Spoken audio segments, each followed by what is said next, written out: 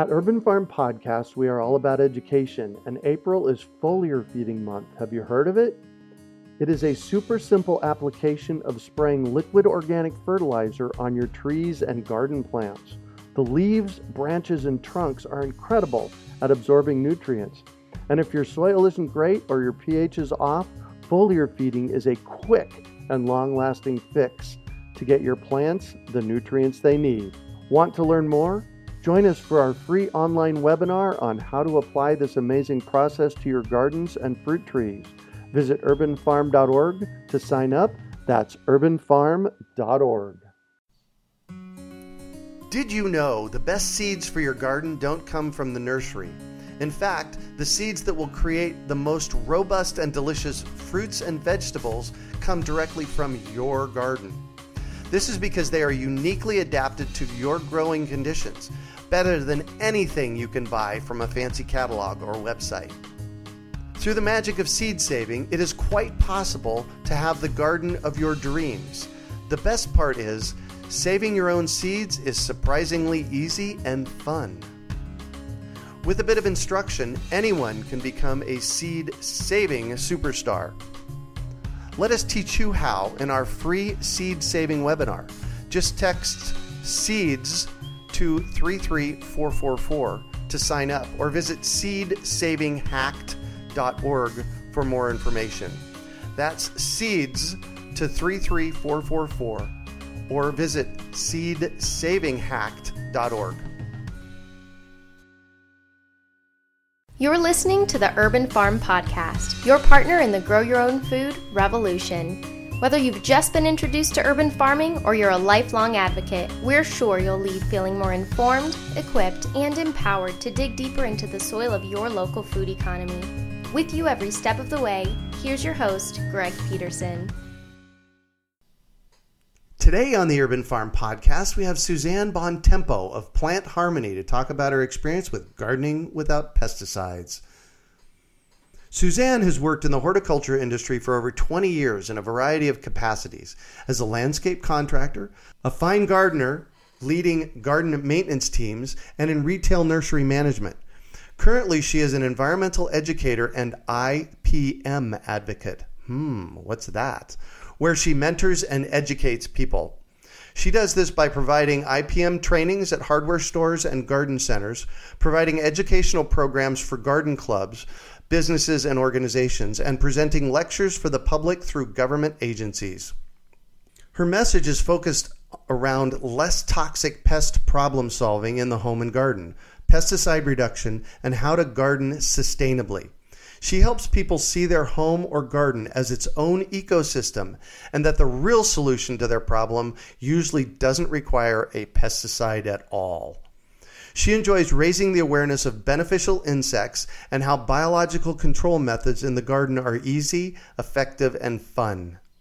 Suzanne was recognized for her excellence in her field, winning the 2013 IPM Innovators Award, and in 2016 received the San Francisco Green Business Award. Welcome to the show today, Suzanne. Thank you so much. Happy to be here. Absolutely. You know, I'm really excited. We've not ever had somebody come onto the show to talk about IPM. And for our listeners out there that don't know what IPM is, well, we're going to tell you today. So, Suzanne, I shared a bit about you. Can you fill in the blanks for us and share more about the path you took to get where you're at now? Yeah, absolutely. So it all kind of started in the early 90s when I first started working with this one landscape contractor here in the San Francisco Bay Area. Mm-hmm. And I was in charge of running all the maintenance accounts, which were quite lovely. Many were even featured in like Sunset Magazine and such. However, I didn't realize the unique part of it was that we really, I was trained under her guidance, and we as a team really worked with a very holistic approach to gardens. We hardly used pesticides. With an occasional dormant spray of horticultural oil, it was really rare. We just were really heavy on all the organics and increasing the health of the soil and such. And then in the early 2000s, I kind of switched things up and found myself in working in retail nursery management, where I saw that people would come in with a pest problem, and I would try to guide them towards why they were having the problem with a solution for long-term, problem solving or success. And they really didn't want to hear it. They're like, that's crazy. I want the quick fix. I want the spray. Just give me the chemical. That's fine. I don't need to do this, And I was blown away, because it was just what I just couldn't get over that people were just so like, want this easy solution, which I didn't see as a solution at all. I saw it as very disruptive. So, a destructive solution. Yeah. Both. Yeah. Yeah. So then, working in, retail nursery management for, fast forward to about 2008 is when I was working with a really smart team of people, really great horticulturalists, and here in the Bay Area. And I was really surprised that they also were very heavy-handed with the chemicals, expecting it to be a little bit more of a progressive, problem-solving kind of mentality. But it sure wasn't. It was still, we're all, for the less toxic pesticides, but we're really still heavy with the synthetic fertilizers. So still another disconnect that I was a little bit kind of confused by. Right. Well, with all of that, I was able to kind of along my path pick up classes here and there to kind of expand the work that I now currently do, which is the pretty much working solely as an environmental educator, talking to people on a daily basis around solving pest problems around the home and garden, developing and growing, healthy, sustainable gardens without pesticides, or working with businesses that do sell pesticides, how to guide their customers towards a less toxic approach and how less toxic pesticides work, because the expectation is going to be different than a traditional pesticide. So are pesticides really needed? I would like to say no. However, in some cases they are. For instance, when something is out of balance and there is an extreme outbreak of a specific pest, for instance, ants in the home, we might want to go for, like a ant bait station, maybe some boric acid or something, and that will, relieve the problem. Got it. Ultimately trying to find where they're coming in. But, that's tricky with ants. They can find the smallest, tiniest spot. Right. Interesting. You should use that one, because that's the one place on the urban farm in the past 28 years that I've actually used a pesticide with ant bait. Yeah. So. Yeah. Well, sometimes we need them, and it's not about, and that's what integrated pest management is about. It's not about not using pesticides, but it's about using them only as a last resort. Yeah. So tell us, what is IPM? Oh gosh, I wish there was a better terminology for it, because I feel when I'm talking to the general public, oftentimes I see these glazed looks coming over people's eyes when I start mentioning integrated pest management. It doesn't sound very zhuzhy or glamorous. Yeah. But what it is I see IPM as it's the way we do problem solving around the home and garden, right? Or pest problem solving. And I see it kind of as a matrix. It's really taking a minute to look at the system as a whole and identifying what the problem really is. Oftentimes we see the symptoms of the problem, and that's where things get a little wonky, So something could be chewing the leaves on your plant, and you go out there and you see a ladybug larva, and then you freak out and you know for sure it was that ladybug larva because you haven't properly identified the pest. Exactly. So so that's really what it is understanding what really is going on. And then we adjust it, and then we monitor it. So it's pretty simple. Yeah, but then we use a lot of different things. It's like bolstering the health of the garden, working with traps and barriers, inviting beneficial insects in, different means to kind of let the system kind of take care of itself, ultimately being fully sustainable and fully like holistic to be contained. Yeah.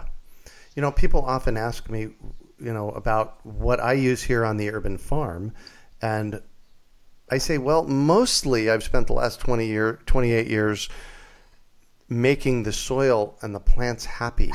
And I've found that when when I've got happy, healthy plants, are there bugs here? Yeah, I got bugs, but there's not a bug problem. Exactly. It all starts with the soil. And when we can, build the health of the soil and just like load it up with all that beautiful microbiology and let those root systems like thrive. And then we have these beautiful plants that can grow, and then understanding how to water properly and inviting beneficials in.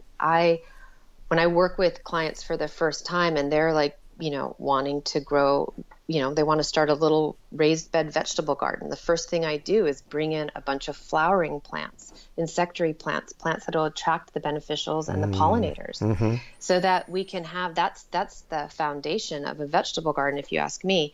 And, I'll always get a little bit of a raised eyebrow, and then I have to explain, well, we need to invite our friends in so they can take care of, the unfavorable bugs that we don't want in the garden, or we don't want so many of. Yeah. We need to build that biodiversity up. We want to, create that habitat, even though it could even just be on a little balcony or a porch, but we still need that. Cool. So you've used beneficials a couple of times. Let's kind of identify what that is for our listeners. Okay, super. So the beneficial insects that I talk about, I like to refer to them as the 3 Ps: the pollinators, the predators, and then the parasitics. So of course we know the pollinators. We want to invite them in to increase the yields. We know our butterflies and our bees and even some moths and flies are pollinators. We want to invite them in so that we have nicer crops. Then we have our predators, which are going to be such as our ladybug, which actually feeds off of other insects. But oftentimes it's not the adult that is going to be the one with the voracious appetite. It's going to be actually the larva. So in the case of like the lacewing or the ladybug, it's really the larva that is, chowing down on all of those other soft-bodied insects. Yeah. So that's where, every spring I'll get a customer, if I'm working in a store, that comes up with a Ziploc baggie full of ladybug larvae, freaking out. Like, these are all over my garden. I need to kill them. And then I have to, calm them down and show them, what it is in the book, because they won't believe me if I just say it. And then encourage them to get those ladybug larvae right back out there in the garden. Yeah. And then the parasitics, which is probably one of my favorite categories because it seems really gruesome and weird. Right. Although, this is where they got the idea for that movie Aliens with Sigourney Weaver. But it's, for instance, parasitic wasps or flies, they'll lay their egg oftentimes on the insect. When that egg hatches, that larva will then burrow inside and devour the bad insect and then emerge as the adult. Probably the most common is going to be one of the parasitic wasps that lays its eggs on like tomato hornworms. Although I'm a big fan of the tomato hornworm because it will develop into an important pollinator. Oh, yeah. But we don't like the fact that a tomato hornworm can take down an entire 6-foot tomato in one day. Right, exactly. I understand that. But usually if I see them in a garden, I'll try to encourage someone to maybe bring it to, if they have a child, bring it to this elementary school in a terrarium to watch it go through its life cycle. Right. Excellent. So you've also, in the past 10 minutes, identified a couple of things that I get a lot of questions about. Somebody brings something to me or they send me a picture and it's, oh my gosh, I've got to kill this without having identified. You probably get that a lot, don't you? Yeah. We're afraid. We're kind of a fear-based, that's what humans are, right? It's kind of in our nature. So if we don't know what it is, we don't want it. Right. We want it to be away from us. Yeah. So that's why it's really, really, really important to identify what you're looking at before you decide to take action. Because if it is a non-beneficial pest in your garden, there's so many different ways to address it that addressing it one way with a spray-on neem oil, per se, might not even touch it. Is that not the case? Correct. Well, correct. I mean, gosh, are you familiar with like giant whitefly? Is that an insect that's in your area? No, and thank God, I think. Yeah, it's in the Southern California area. It's very in more tropical, warmer areas, and it actually creates a strange webbing underneath the leaves. They love the hibiscus, and so very common on the hibiscus leaves. You'll see this weird, it's almost like cotton candy, webbing. Oh, wow. And people think it's a fungus. And so a lot of times they'll come in asking for a fungicide. And asking, and you'll ask a few more questions. And what you find out is that it's actually the giant whitefly. And the fungicide is not going to do anything. Right. So it kind of goes back to really understanding what it is, proper identification, and do you need to actually take action? We have here in California, there's a little spittle bug that comes around. It's like a, it creates all that little spittle. It looks like spit on a rosemary, right? People freak out a little bit. They're like, oh my gosh. But that insect really has such a short amount of time that it's actually causing any type of aesthetic, distress. It's really no problem to the plant. It's so mild, but it really aesthetically bothers us. So sometimes people get really alarmed. They want to go get some product to spray on it. By the time they get back, it's pretty much, after that week or two, that pest is usually already gone. Yeah. So also understanding its life cycle and what's it doing in the garden at that moment. Yeah, exactly. So in our pre-conversation, Suzanne, you asked me a question that actually made me a little bit uncomfortable, and I haven't figured that out yet. But you asked me what pests I deal with here on the urban farm. And like I said earlier, I've done so much work to create such a healthy, organic environment here. I really don't have a pest problem. And then I thought about it. And it's one that I haven't been able to fix yet. And we were talking about the giant whiteflies a minute ago. These are small whiteflies. And what they do is they come in on our grapevines and in the spring. So before it gets super hot, and it pretty much annihilates the grapes. And I haven't quite figured out what to do with them yet. Yeah. So that one, it seems to me that it's temperature driven, right? It's starting to get really warm, and those whiteflies are coming in. They feel really protected, and it's just kind of ideal environment for them. Mm-hmm. So one of my kind of go-tos when I have a plant that's under like distress is I like to do a foliar spray of the sea kelp, like a liquid seaweed. And but you've mentioned you're a fan of foliar sprays. I am. Yeah. Have you worked with sea kelp before? I have.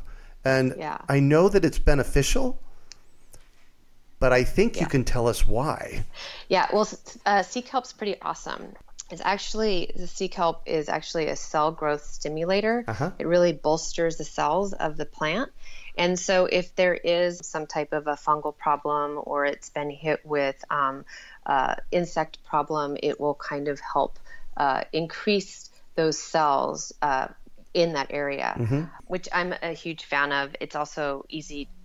Sea kelp is pretty readily available to find. I mean, I would say working with a really good quality compost tea would also be a go-to, but finding a good quality compost tea is not always easy. You have to make it yourself. It's challenging, and it takes a lot of work, and you really want to make sure you've got your, microbiology numbers up and nice and balanced and healthy and great. So it's a little challenging for some folks. So that's where I will always kind of go to the sea kelp. Sea kelp, as a second. So when you say foliar spray, what does that mean, and how do we apply it? Okay, good question. Well, it's actually going to go into either your backpack sprayer. So, those are traditionally used for pesticides, but I use mine for fertilizers, or like a hose end sprayer that you can attach to the hose. And, you'll read the directions on what the application rate is, and you'll either dial it up to the 2 tablespoons per gallon or 4 tablespoons per gallon or whatever that application rate is going to be. And then you're just going to essentially, hose down your plants. Couple things, though, you want to keep in mind is that we always want to do this during the cool part of the day. And ideally, if there's some shade in the area, so maybe like after the sun has gone down, just because plants are going to be sometimes a little bit stressed if there is too much on their leaves. They can't really transpire with I have a hard time with that word. Yeah, I know. That's okay. So, they won't really be able to do that readily enough. The other thing is making sure your plants are well hydrated, because you will be, essentially suffocating their cells for a minute until it can evaporate off or absorb in. Yeah. So those are just some tricks I've learned from Nice. accidentally killing plants. Yeah. So that once you have that kind of dialed in, you'll see your plants almost like go from like kind of weak and struggling to like light and fluffy and happy and perky, and it's pretty cool. Yeah, I have to tell you, I'm sitting over here smiling because I got an email from a guy this week who planted some plants in his yard, and he used a foliar spray on them, and it negatively impacted them. So now I have questions to ask him to see what happened. So thanks. Yeah, I did that in a client's backyard for a Daphne that was pretty sizable.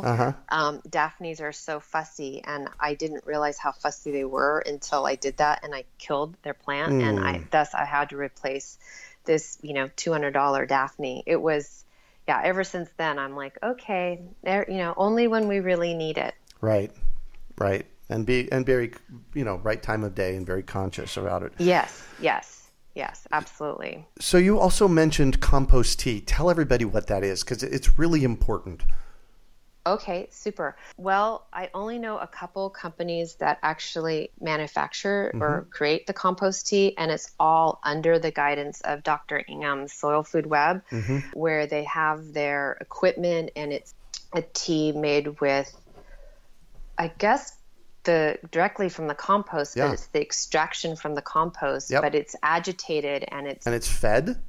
It's fed and it's aged, so that the microbiology can reproduce, and those numbers can get really, high, and then you can spray it on the plants or the ground or, your whole garden. It's a really great way to inoculate your garden with some instant microbiology. It's different from, sometimes people think that like the moisture that comes out of a worm bin is compost tea, and that isn't exactly the same thing. So it is very specific, and having good quality live microbiology in the compost tea is really important. Yeah. And the stuff coming out of the end of your worm bin, although it's not compost tea, you definitely want to use it on your garden. Oh yeah, get it out there. That's definitely going to be loaded with a lot of good stuff, but it's just sometimes people, just get that mixed up a little bit. Yeah, exactly. So the myths around organics, that they're not effective, can you speak to that? Oh yeah, I get folks in the aisles all the time wanting something really strong to kill whatever bug or whatever problem they have. And people really are of this mindset that they think organic pesticides are not that strong, not that effective. And this is a challenge for me to have, only really a couple minutes with someone in an aisle to talk about, actually, these are all pesticides that are designed to kill something, and they, really do work. They are very effective. And one of the strongest pesticides that I see on the market is, comes from the chrysanthemum flower, the pyrethrin, which is an instant kill. It doesn't have any UV tolerance, so it starts to break down really within hours. So it has little to no impact. Yeah, little to no impact on the environment. However, it's broad spectrum, and it will kill anything that it is in contact with. Yeah. And we also should be wearing safety gear. I even know there was this one manager of a store down in the South Bay. He told me he was spraying neem, and he had a dermal reaction. So, these are pesticides designed to kill something, and we really should be wearing long sleeves and non-cotton gloves and not spraying on it, a day where there's a little breeze, because we don't know how we're going to, respond to the pesticides either. Right. Right, exactly. And you also mentioned neem. So Yes. let's talk about neem, because it could be good and it could be maybe not so good, right? Well, neem, yeah, you're right. Neem is a wonderful pesticide that's actually been used for over 5,000 years. Mm-hmm. It comes from the neem tree that's native to India and Pakistan, and it's the extracts of the oils from the nut of that tree. Mm-hmm. However, it's a very broad spectrum pesticide. It also is considered or referred to as a 3-in-1, which means it's an insecticide, a miticide, and a fungicide. Oh. So it's kind of cool. It does a lot of things. It can handle your powdery mildew or your black spot or rust on your roses. It'll manage mite problems that might get on your tomato plants. And it also, control a number of insects. However, the thing is with the neem oil, because it's broad spectrum, it doesn't, if there's beneficial insects present, they're also going to be, taken out by this pesticide as well. They'll also be affected by it. And that's what the broad spectrum term means, right? Yes. So, for instance, many people know about insecticidal soap. Mm-hmm. That's a very narrow spectrum pesticide, which really only its target is soft-bodied insects like aphids, whitefly nymphs, mealybugs, things like that. Mm-hmm. And it essentially melts their exoskeleton. Right. But it's not going to affect anything beyond that. So if a ladybug beetle was present, it wouldn't, have that much an effect on the beetle because of its hard shell. Mm-hmm. But then broad spectrum pesticides, like the pyrethrins and the neem will actually, take out a number of insects. Yeah. It's not so, selective. Got it. So let's also touch on BT, or Bacillus thuringiensis. What can you tell us about that? Actually, I am a big fan because it is so narrow spectrum. Mm-hmm. It's a natural bacteria. Mm-hmm. It's a beneficial bacteria that we see in the industry, which is wonderful. And it is a pesticide that needs to be ingested. So this is not a contact kill like the other ones that we've been mentioning. This is actually something that has to, like the caterpillar itself, which the caterpillar is the target, it needs to ingest it. So we'll spray some plants that have maybe an undesirable caterpillar that's chewing the leaves. Let's go back to that tomato hornworm maybe. Yeah. We could spray our tomato, the tomato hornworm ingests it, and this bacteria actually destroys the gut of the caterpillar. The thing is that it is really important that we do have the pest present, because a lot of times, as I mentioned earlier, is that we'll see chewing on the leaves and we'll jump to some conclusions. And if there is no pest present, then there is no pest to ingest the pesticide. So then it doesn't, it's a little bit of a waste of time and money to spray a pesticide when there's no critter there to take care of it. Yeah. So what I hear you say, so this is for caterpillars only. Correct. And you really need to make sure that they're present there for it to work. Correct. Excellent. Yes. So one of the other pests that happens here, and I have these under control for the most part, is the skeletonizers on grapes. Wow. Okay. So that's a pest I'm not as familiar with, but what is it, like a psyllid? It is a caterpillar. Okay. And it turns into this little silver-winged moth thing. And mostly the way I control it on the grapevines here is that when they first lay their eggs, they lay the eggs all in one place, and they'll lay, 100 eggs. So all of a sudden you have 100 of these guys climbing on your grapevine, but they start on one leaf. Wow.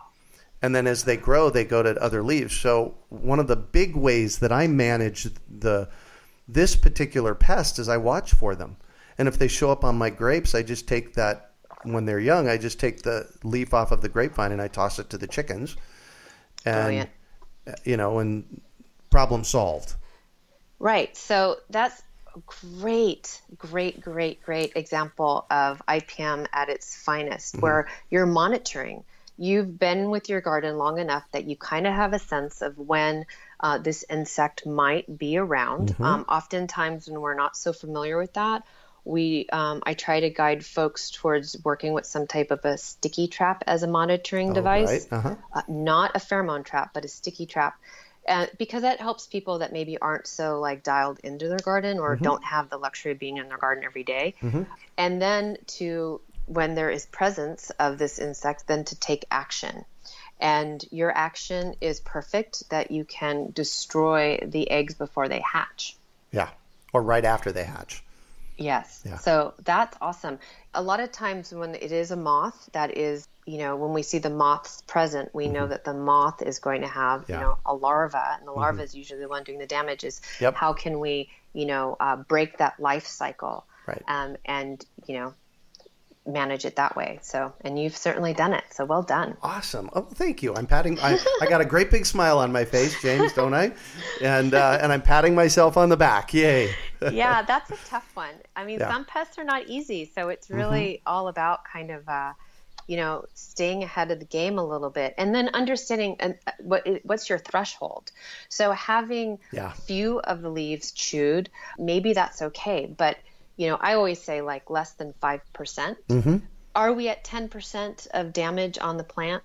And that still might be okay in some cases. But when we start to get like 30% damage, action needs to be taken. There is something that's out of balance. Or you wake up and your entire tomato plant has been eaten by one tomato hormone.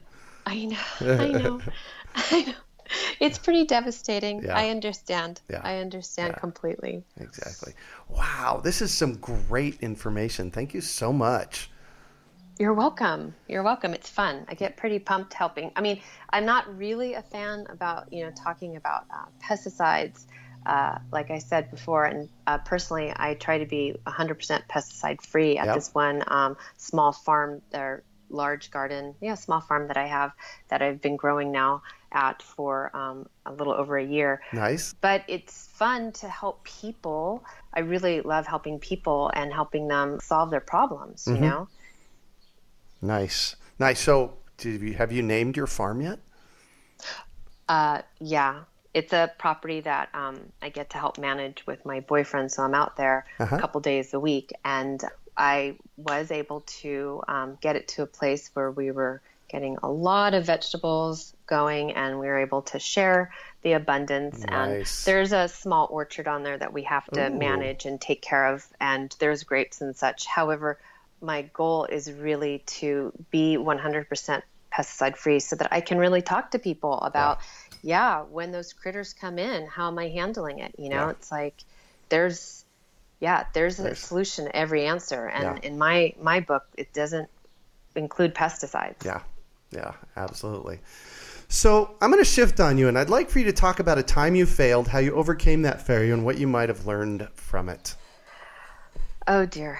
Yes. Well, gosh, there's a lot of failures, right? And that's really how we learn. I mean, you really can't learn until you've pushed some limits so far that you've actually failed.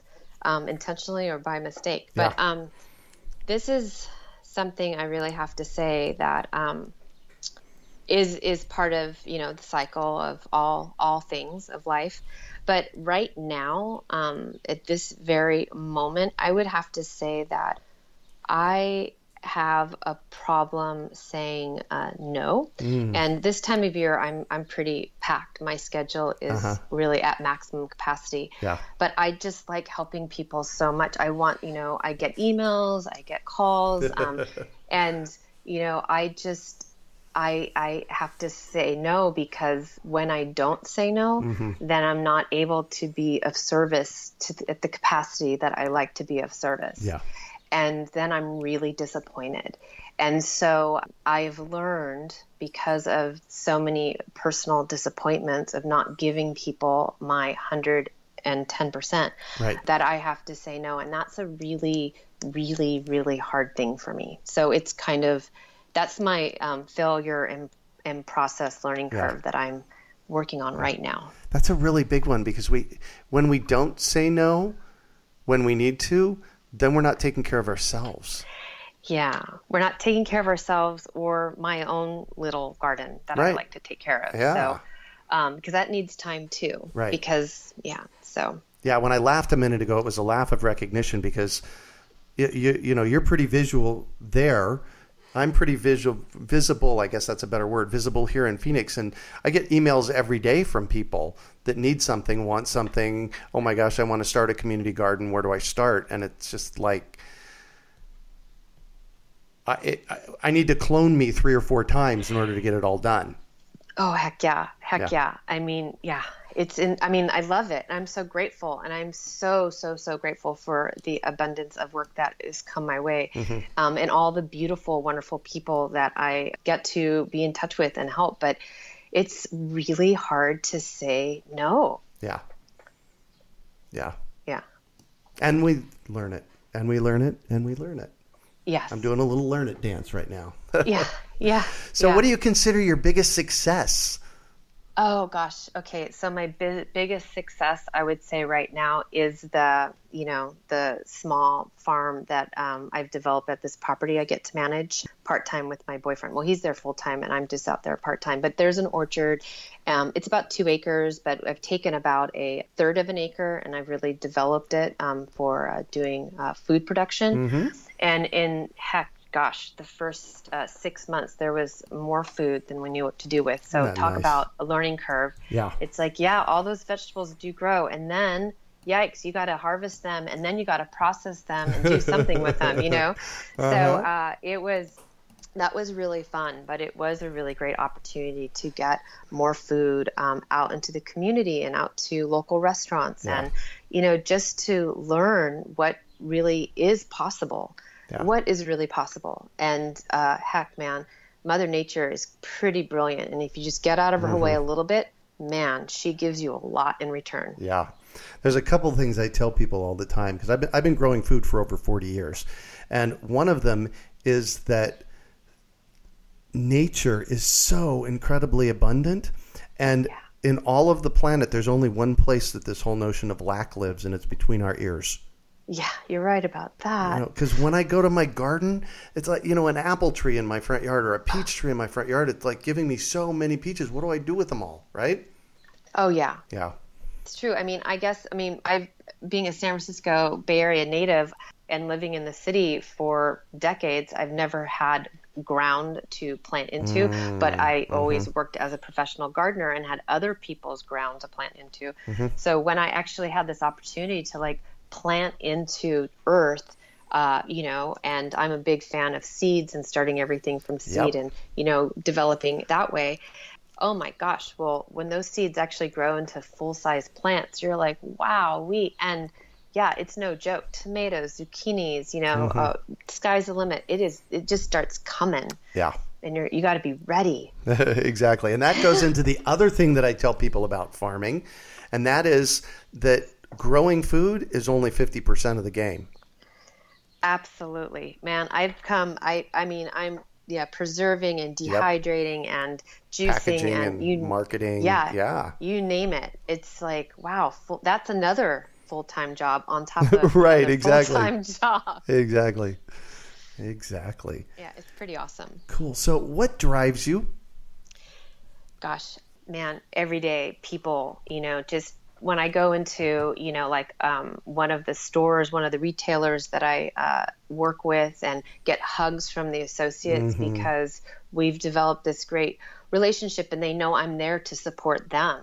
I'm there to help them understand, whatever the pest problems are, or whatever the new pesticide is that came in so that they can do their job better, or, when I'm talking to a customer in an aisle and I see them really get what I'm saying and they're so grateful that I've, brought something to their attention that, maybe don't use this one pesticide if you have your little dog present or if there's a child or, they never considered, oftentimes we're coming in, we've got tunnel vision, we want to get rid of this pest. Right. But, sometimes the solution is really simple and it doesn't need to be this big, chemical spray. Right.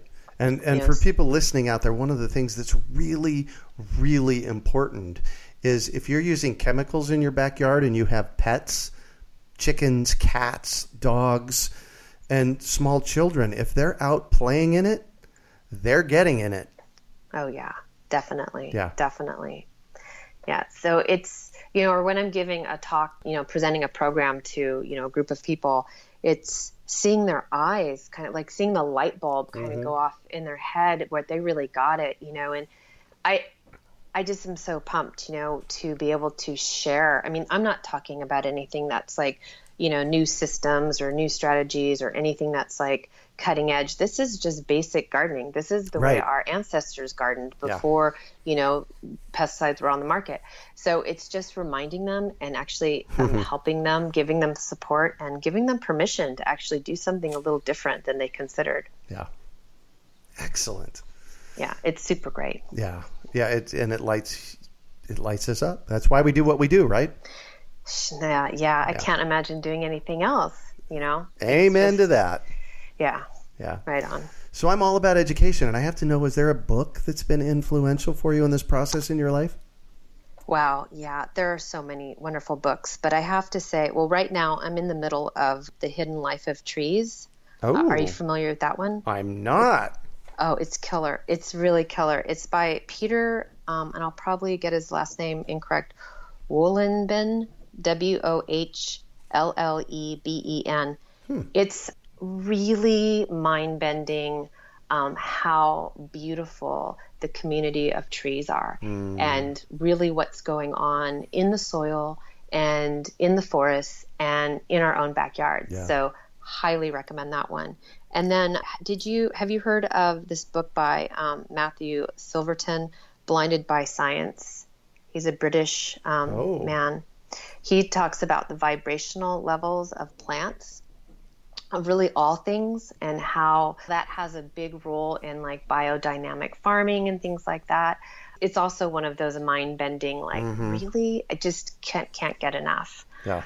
But my very first book that kind of was one of those where I was like, whoa, was by Robert Corrick, Roots Demystified. Oh, yes. When he really goes into the root systems and what we don't see. And I realize that so many people don't understand what's going on underground. And and that's why there are so many maybe struggles or challenges they're having above ground, because they're not really addressing what's going on in the soil and helping the root systems thrive. Yeah. Yeah. Cool. So what one final piece of advice do you have for our listeners? Wow. I would say is to be patient, to really be patient and to see, maybe take a couple more moments to really look and observe what's going on. And sometimes what we'll see, like I'll go back to the chewing marks on the leaf.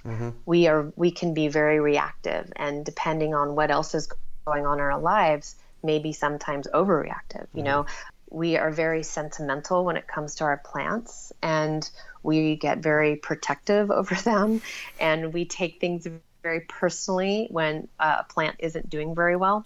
So what I like to share is just I like people just to be a little bit more patient and to just kind of observe and just take notice what's going on. Yeah. And oftentimes the answer comes to you. Excellent. Excellent. Well, thank you so much for joining us on the show and sharing your experience with us today, Suzanne. It has been a treat getting to chat with you. Oh my gosh. Thank you, Greg, so much. It's really been fun. I really appreciate it. You bet. Oh my gosh. I've been smiling the whole time. Love this conversation. Right on. Right on. How can our listeners find you? Well, I am currently working on getting my website to actually be a little bit more informative, where when my events will be on there and such. And good. That's going to be plantharmony.org. Perfect. And you can also reach out to me, Suzanne Bontempo @gmail.com. Since my Plant Harmony email is not quite up yet. That's in transition. And those would be the best ways. Perfect. Well, you can find show notes from today's podcast at urbanfarm.org/IPM. Well, that's it for today. Thanks for joining us on the Urban Farm Podcast. Did you know the best seeds for your garden don't come from the nursery?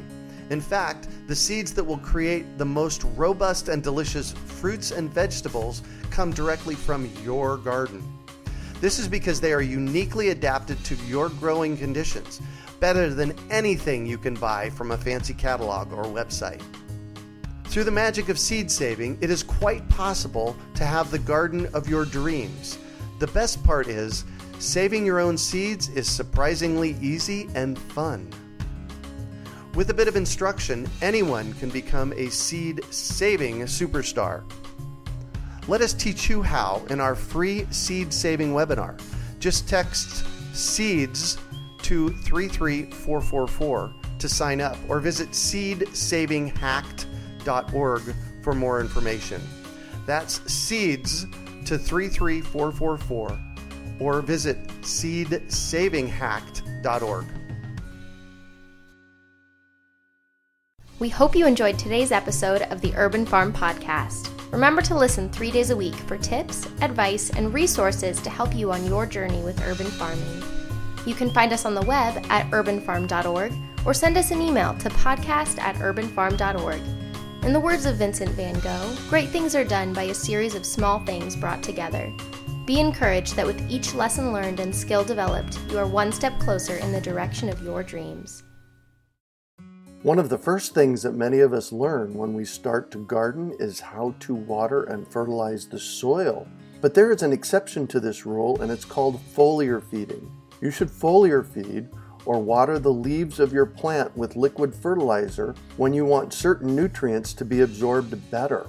Not only are the leaves great at uptaking liquid fertilizer, if your soil isn't very good or your pH is off, foliar feeding can help your veggies and fruit trees quickly get the nutrients they need to thrive.